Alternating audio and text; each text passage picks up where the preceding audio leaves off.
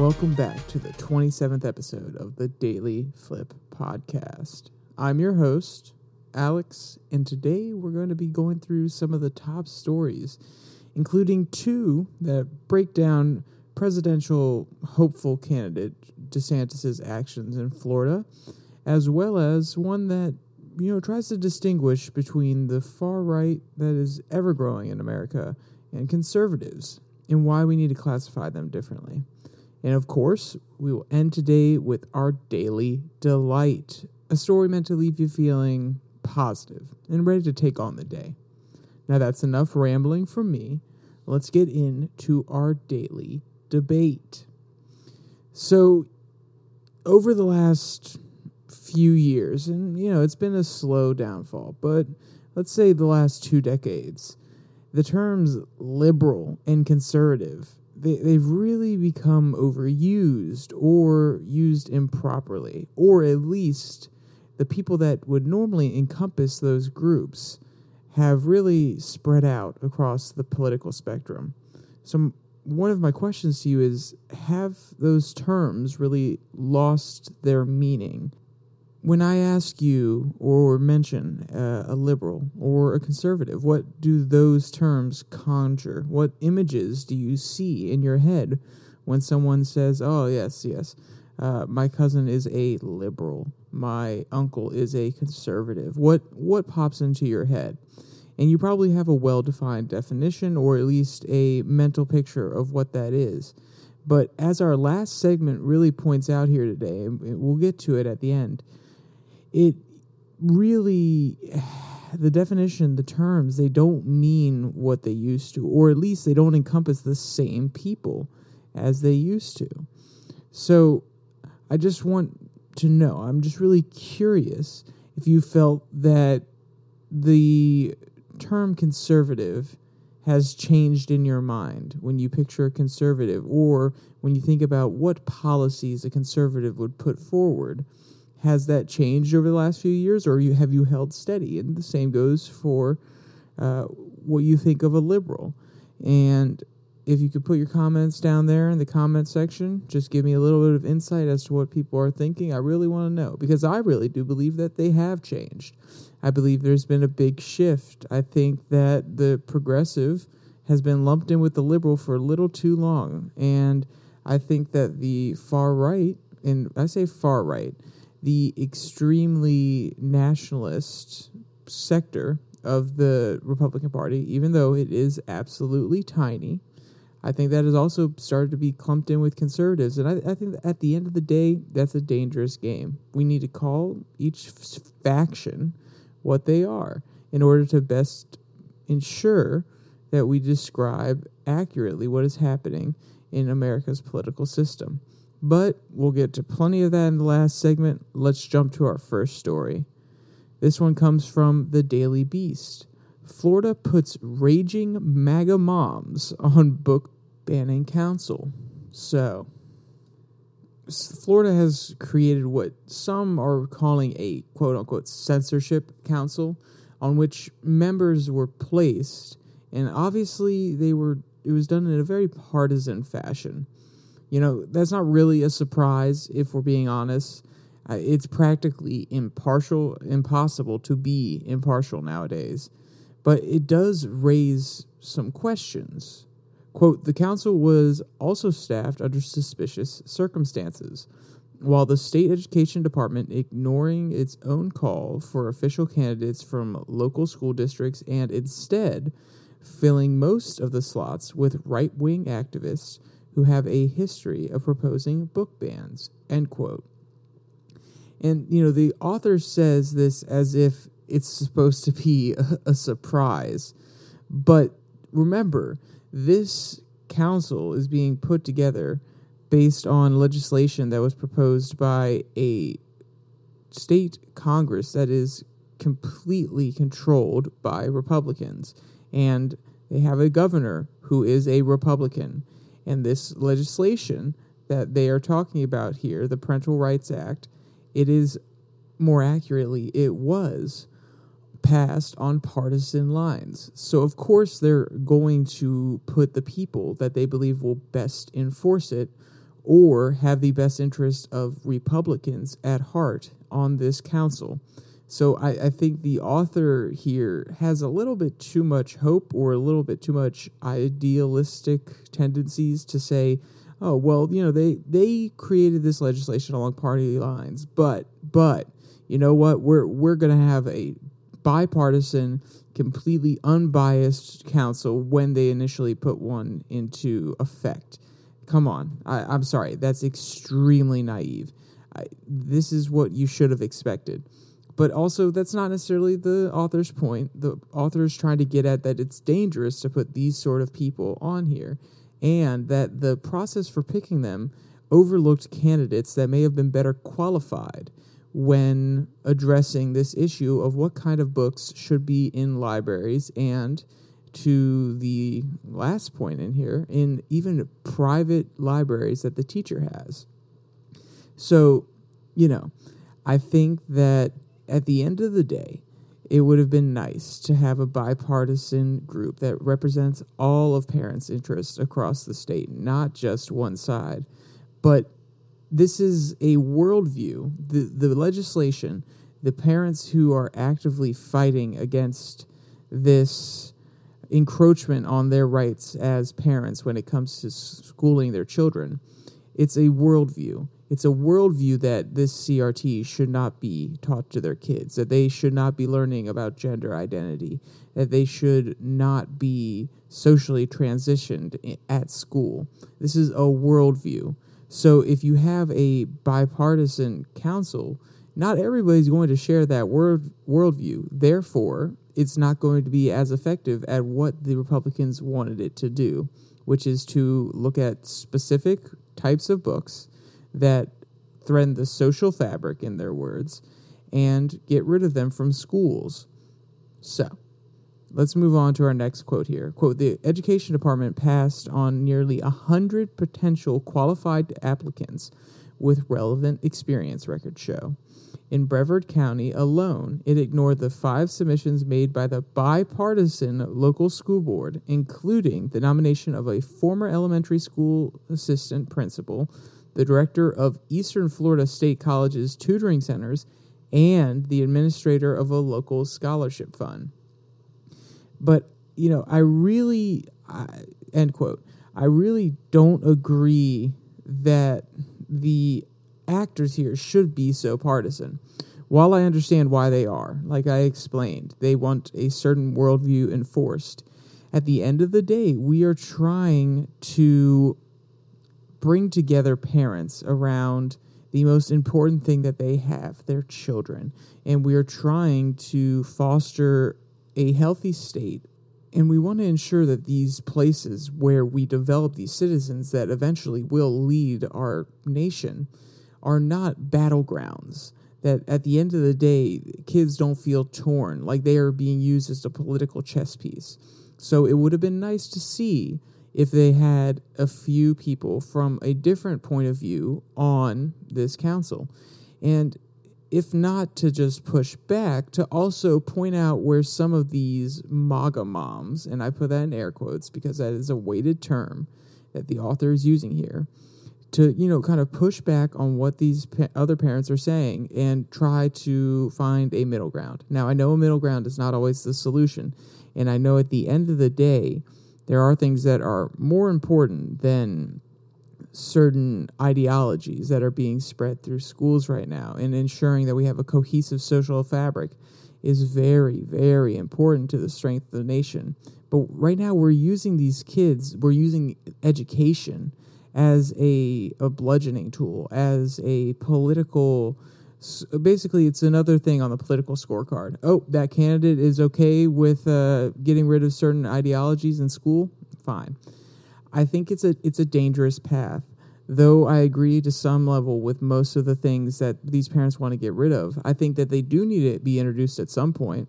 I think that there needs to be genuine conversations about them, because if you do what a lot of Republicans want to do, which is outright ban them, it doesn't allow these kids to see an alternative point of view. Maybe they grew up in a location that is not diverse whatsoever, and their school system was the only place to get these opposing views that, maybe shake their worldview or make them question. And if they're never challenged, if they're never asked to think critically about issues, if they're never meant to really think about what they want and the implications of certain actions, of policies, of different ideologies, then they're not going to be good citizens. They're not going to be effective voters who know what they want. They're going to be sheep that follow people that have good talking points and speak to what they already know. Now, maybe we should leave that to colleges, and I think that's an interesting conversation. But as a person in college, I will tell you now, there is too much focus put on really fostering and developing critical thinking skills here in college, whereas college used to be a place where you were challenged. And like I said, I should have been a little bit more clear with my last words. College was meant to be a place where you develop critical thinking, not where you gain it. It's where you foster it. It's where you are actively challenged and you have to defend your point of view, or you have to question your point of view. You should already have a little bit of critical thinking when you come into college. So I think that maybe a late education, maybe 12th grade, 11th grade, when people already have some idea of what they want from life, they have some idea of what they believe, but it's not so ingrained that they're not willing to actually sit down with somebody who disagrees with them and have a conversation. But we're getting a little bit far off track here.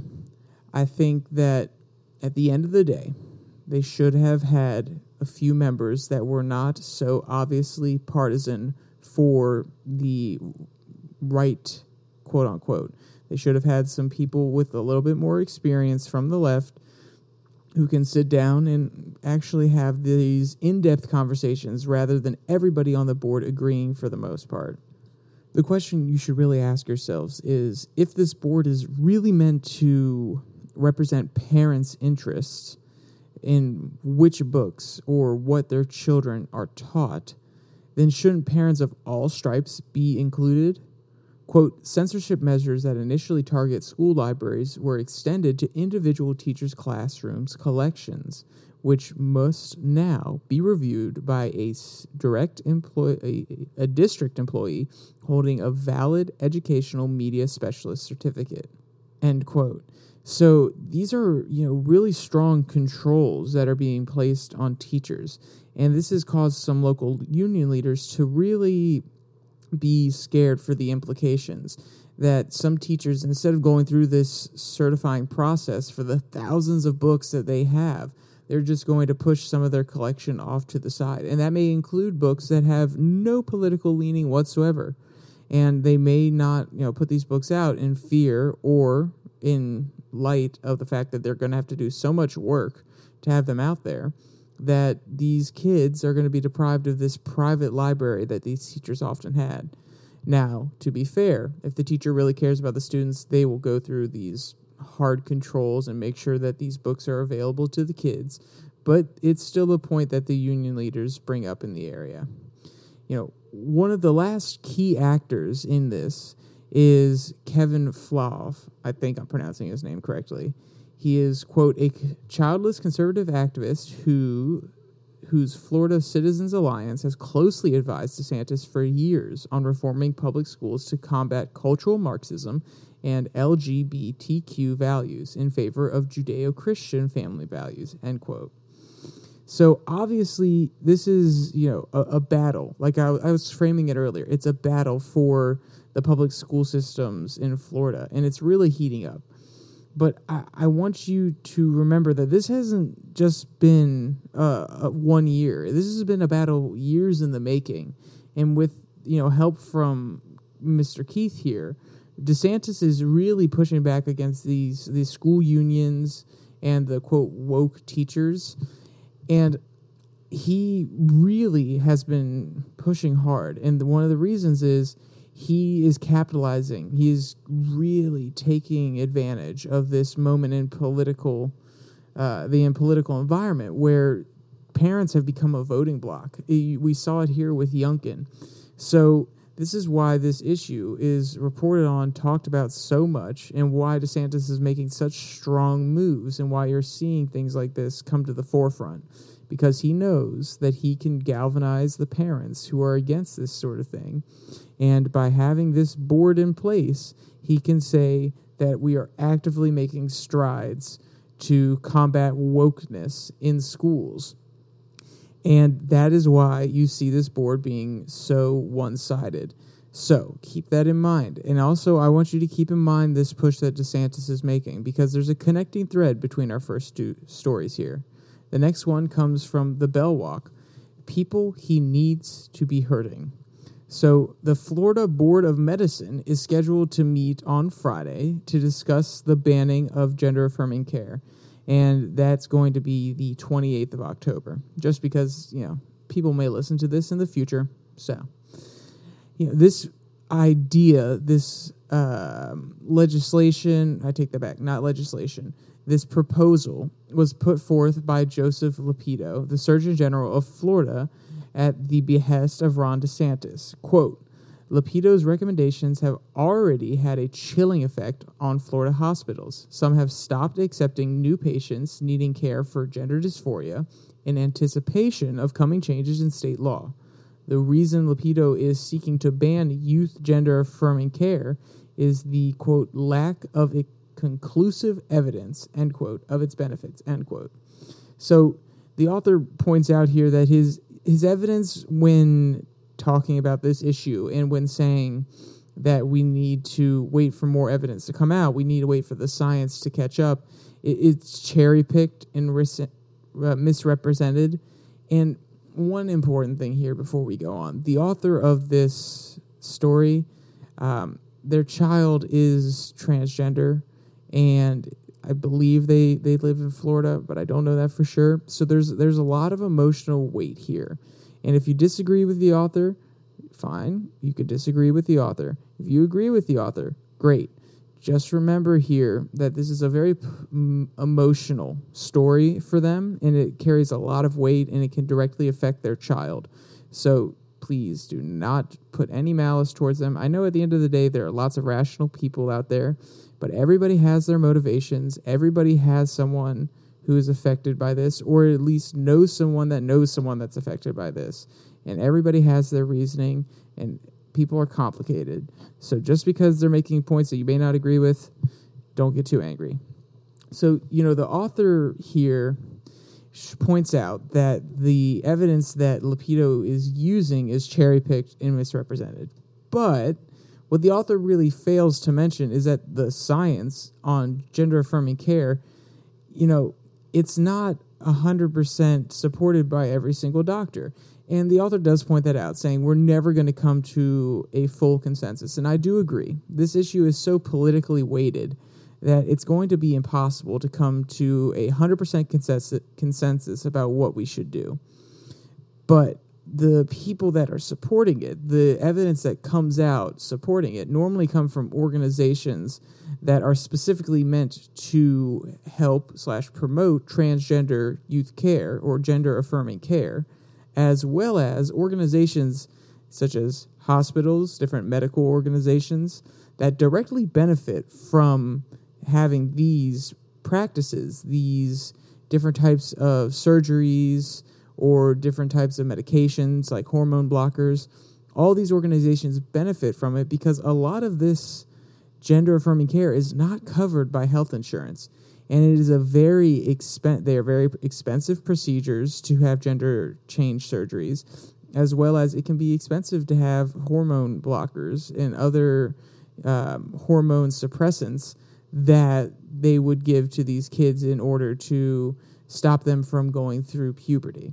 So remember, there's always a financial aspect to this too.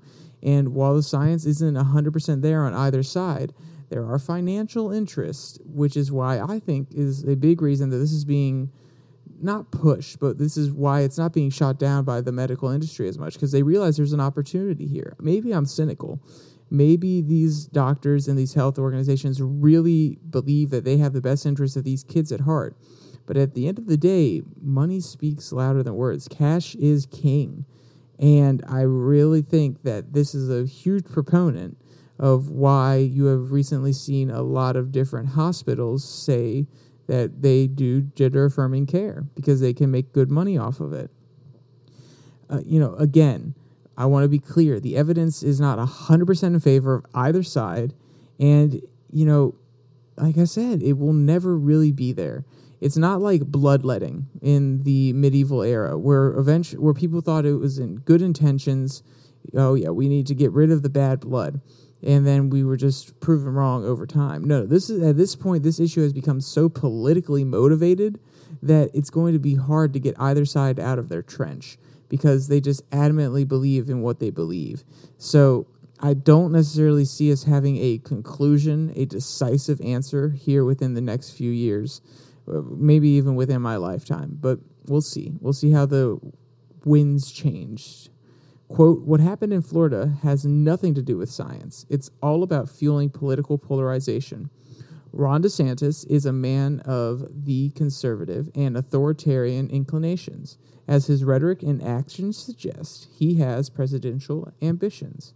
He's also a keen observer of what most Adderant supporters want, such as the desire to attack those whose existence they find offensive, while claiming they do it for their own good. End quote. So, like I was talking about with the school issue, this is another issue where Ron DeSantis has taken a hard line stance, and he's pushing back really hard because it gets attention on the national stage. And as a man who likely will run for office, maybe I'm being cynical again, but I really think that he is speaking to parents and these culture war issues that a lot of people are worried about, and he's using it to gear up and grow his image for a presidential run. And I think to pivot a little bit from what's actually happening, but to a little bit of forecasting and what the left really thinks of DeSantis, I think that the left is scared of DeSantis. And I think this last line really gives you a hint as to what they're thinking. Quote, those who support DeSantis's crusade against families and trans kids should beware. History teaches us that when you choose leaders to hurt people you hate, they eventually end up hurting the people you love too, end quote. So this is framing him as an authoritarian dictator, so to speak, someone who is actively going after the enemy, but eventually could turn on you if you don't align with him. And, I know I'm reading into it a little bit, but that's the subtext here. That's what the author's really getting at. And you can feel the emotion in that kind of statement. And I think that the Democrats are scared of DeSantis. I think these last two articles, though they are about specific issues, they both at some point rag on DeSantis, highlight why this is an issue, why he is a bad person for doing what he's doing, or following the people he's following in the last case, or taking the advice from different advisors, that he's taking these advice that may lead him down a path that they don't enjoy, and they love to point it out, and they love to criticize him for it. And they're trying to portray him as a evil, or that's maybe a little bit cynical of me again. Maybe they're trying to portray him as a person who only has high political ambitions, is worried about his own career, and doesn't actually care about these issues. And I think this is because DeSantis is a more well put together, a more effective Trump. He doesn't stand for the BS. He ensures that if the media is saying something about him, he calls it out. And he does it in a more coherent way than Trump did. He sits down, breaks down their argument. He has the facts. He's like Kayleigh McEnany in front of that stand. Whenever someone would say something, whether you like her or not, she would have a book full of facts to completely dismantle their arguments. And he also has been inside the political system. He knows the game, which means he can be more effective rather than being an outsider who's just guided along by different advisors. And I think the Democrats are scared of a possible DeSantis presidency because of the momentum he's been building and how effective and intelligent, hate to say it, sometimes, he says some things that make me, step back.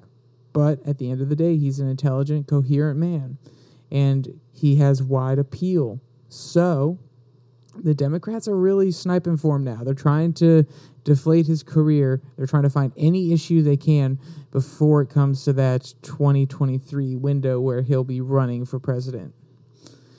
But that's enough for me. That was the through line for the first two stories. I really just wanted to tie that together because I read both of them, and I've been seeing a lot of DeSantis stories recently. Why are they hating on him so much? And it's actually having the inverse effect, in my opinion. It's the Trump effect. They are so scared, or they don't want him to be in power. They don't like his policies, and they're covering him negatively. But it's actually having the opposite effect. His name is getting out there. More people may actually end up agreeing with what he's saying. And no press is bad press. So we'll see if it works out for him when 2023 comes. I mean, that's if Trump steps down. I don't see Trump stepping aside to let DeSantis in. I don't think the man's ego can handle that, honestly. Our last article comes from the Daily Beast. The title reads, "We need to stop calling far-right extremists conservatives." The author brings up a recent piece in the Federalist, which is a right-wing publication, they like to note, that talked about the need to stop calling themselves conservatives, and themselves being here the hardline right-wingers. Quote, "By insisting on calling this new MAGA movement conservative, we, the media, activists, and politicians, are rendering words useless. To be sure, political movements, like the English language itself, evolve over time, but calling Trumpist radicals conservative," end quote, is a tantamount to saying the word literally means figuratively. So I'll start with where I disagree with this author, which is the idea that MAGA supporters are more far right. I think that is not accurate whatsoever. I think if we're being honest, the MAGA, the Trump voters are really a coalition of populists ranging from former liberals to disavowed Bernie supporters who just wanted someone from outside the regime to conservatives and nationalists. I think that he really spoke to this outsider mentality, which was, I do not want a career politician getting into office. I do not want someone who is, as Trump would say, from the swamp. I don't want someone who is going to put their interest above mine. They're going to stick to party lines. And they saw Trump as a person to lift the country as a whole and to get us away from this divisive political scheme that we were in. And he guided the Republican Party in a new direction for sure. But to claim that all MAGA voters, all people that support Trump are just outright conservatives, or they're more conservative, they're more right-wing than conservatives, I think that is dangerous. Because at the end of the day, he is a populist candidate. And to discourage populism by trying to shove it off into the right wing or into the progressive wing of the Democratic Party, it really speaks to how ingrained this two-party system is into the perception that America has, or this idea that there are two sides and anything else is kind of the fringe. We have our conservatives, we have our liberals. Anything else is the fringe. That's never been the case. I mean, we had the progressives in the 1940s. We had Federalists versus Anti-Federalists at the beginning of our country. These things have constantly evolved, and there have constantly been new coalitions of people. So to pretend that this populist movement is just another far-right kind of deal, I think at the end of the day, that is dangerous. I think it is dismissive. And I think it's the author trying to look at the worst part of the MAGA people, the people that are really the far right, the very vocal ones, and trying to lump everybody else in with them. But at the end of the day, I do agree with his point that conservatives should have, their own little niche. They should have their own little hole. And if these far right people that the Federalist is referring to wants to have their own terminology, their own party name, their own ideology name, go for it. It'll make it easier to distinguish, And at the end of the day, they will probably, if they ever somehow make a party or if they somehow organize, they probably won't get as many votes as Republicans because people in the older generation see Republicans, they like the word conservative, and they're going to stick to it. But the author does bring up a good point here. Quote, "Still, I can't help but think this apocalyptic surrender is dramatically overwrought. Thanks largely to conservatives, America won the Cold War against the Soviets. What is more, over a 50-year struggle, conservative pro-life activists and conservative legal establishment overturned Roe v. Wade, admittedly with Donald Trump's help. It also is worth asking, what would America have looked like if conservatives hadn't been there to push back on radical ideas? A lot worse, I suspect." End quote. And this is the author really conceding that there is value to the conservative movement, and then that there is something special to it, or at least impactful about it. So I agree with the author here, and I think giving up that name and trying to encompass everybody on the right as conservative really will degrade, in the history books, looking back from the future, it will degrade everything that the conservatives have done. Because at the end of the day, they're going to look at the new right-wingers who, if something happens, if they do something outrageous, and they're branded as conservatives, it will be a stain on the conservative legacy that has kept this country on the right track, along with, let's be clear, along with the liberals on the other side pushing forward. And like I mentioned earlier, of course, there are the occasional spurts like the progressives who move this country forward, who really changed the way we think about certain things in this country, and how the anti-federalists did the same thing at the beginning of this nation. All of these different coalitions, all of these outside the core of conservative and liberal, they, of course, changed the course of this nation, just as the conservatives did, and just as the liberals did during the era of Bill Clinton, before that with Lyndon B. Johnson. So each party has, each coalition, each ideology has its moment in time where it has done something very beautiful that has helped America get to where it is today. But if we allow these terms, conservatives, liberals, to be co-opted by people that aren't conservative, that aren't liberals in the traditional sense of the word, then it's going to stain their reputation when we're looking back from the future. And I think the author is right here when he says that there should be a split, or at least make sure that we can identify them as something else. Maybe they're still part of the Republican coalition, but at least they have a different name. And, you've seen this spurt up. You have, the neocons, the establishment, all these different terms for all these different ideologies. So, or the Democratic Socialists on the progressive wing. So there have been so many evolving names, and there always will be, because people are always looking to create something new, to have a new identity, a new group that really speaks to what they want done in the country.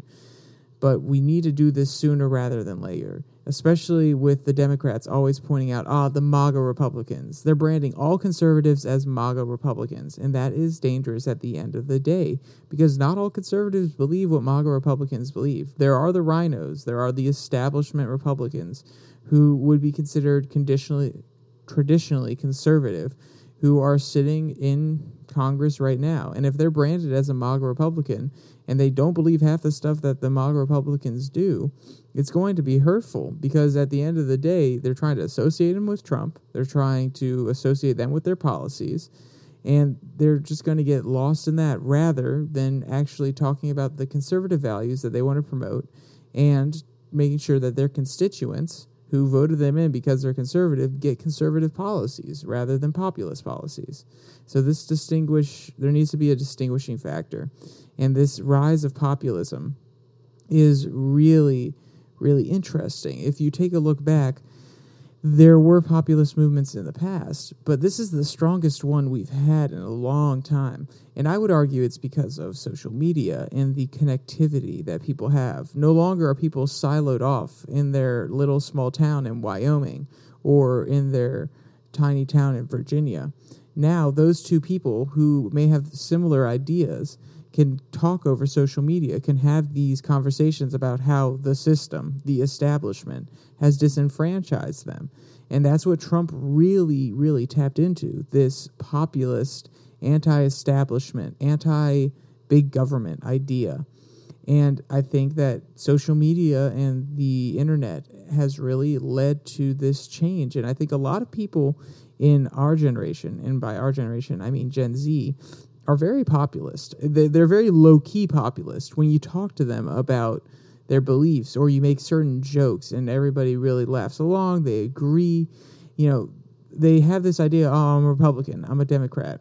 But at the end of the day, we can all joke about a lot of the same things about Big Brother, the government coming for us, the overreach, the amount of spending on certain programs, how the government is too involved in our life. All these threads of populism are ever present. And I don't think, because a lot of people are not as politically active as some other people, they don't actually realize how populist they are. So I think this is something we need to keep our eye on. We need to make sure that we're properly identifying the groups, and we need to make sure that we're looking out for the populists, and we're making sure that they are properly identified. Because at the end of the day, we do not want to lump in some of the populist ideas with conservatism. We don't want to lump in some of the populist ideas with liberalism, because then they're going to be swallowed whole. And the populist movement is slowly going to die out. So we need to ensure that there are distinct categories for everybody. That's enough ranting from me. That was a really long tirade. Sorry, today has been all over the place, but I just had lots of thoughts. So our last thing is the Daily Delight from News 18. Baby hippo and giraffe's love reminds people of Madagascar characters.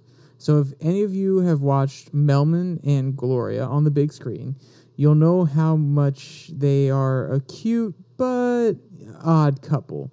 Well, their story has come to life. Quote, in a video that has gone viral, a baby hippopotamus is nuzzling up against a young giraffe. The video is enough to cheer your mood and warm your heart, even on a not-so-good day.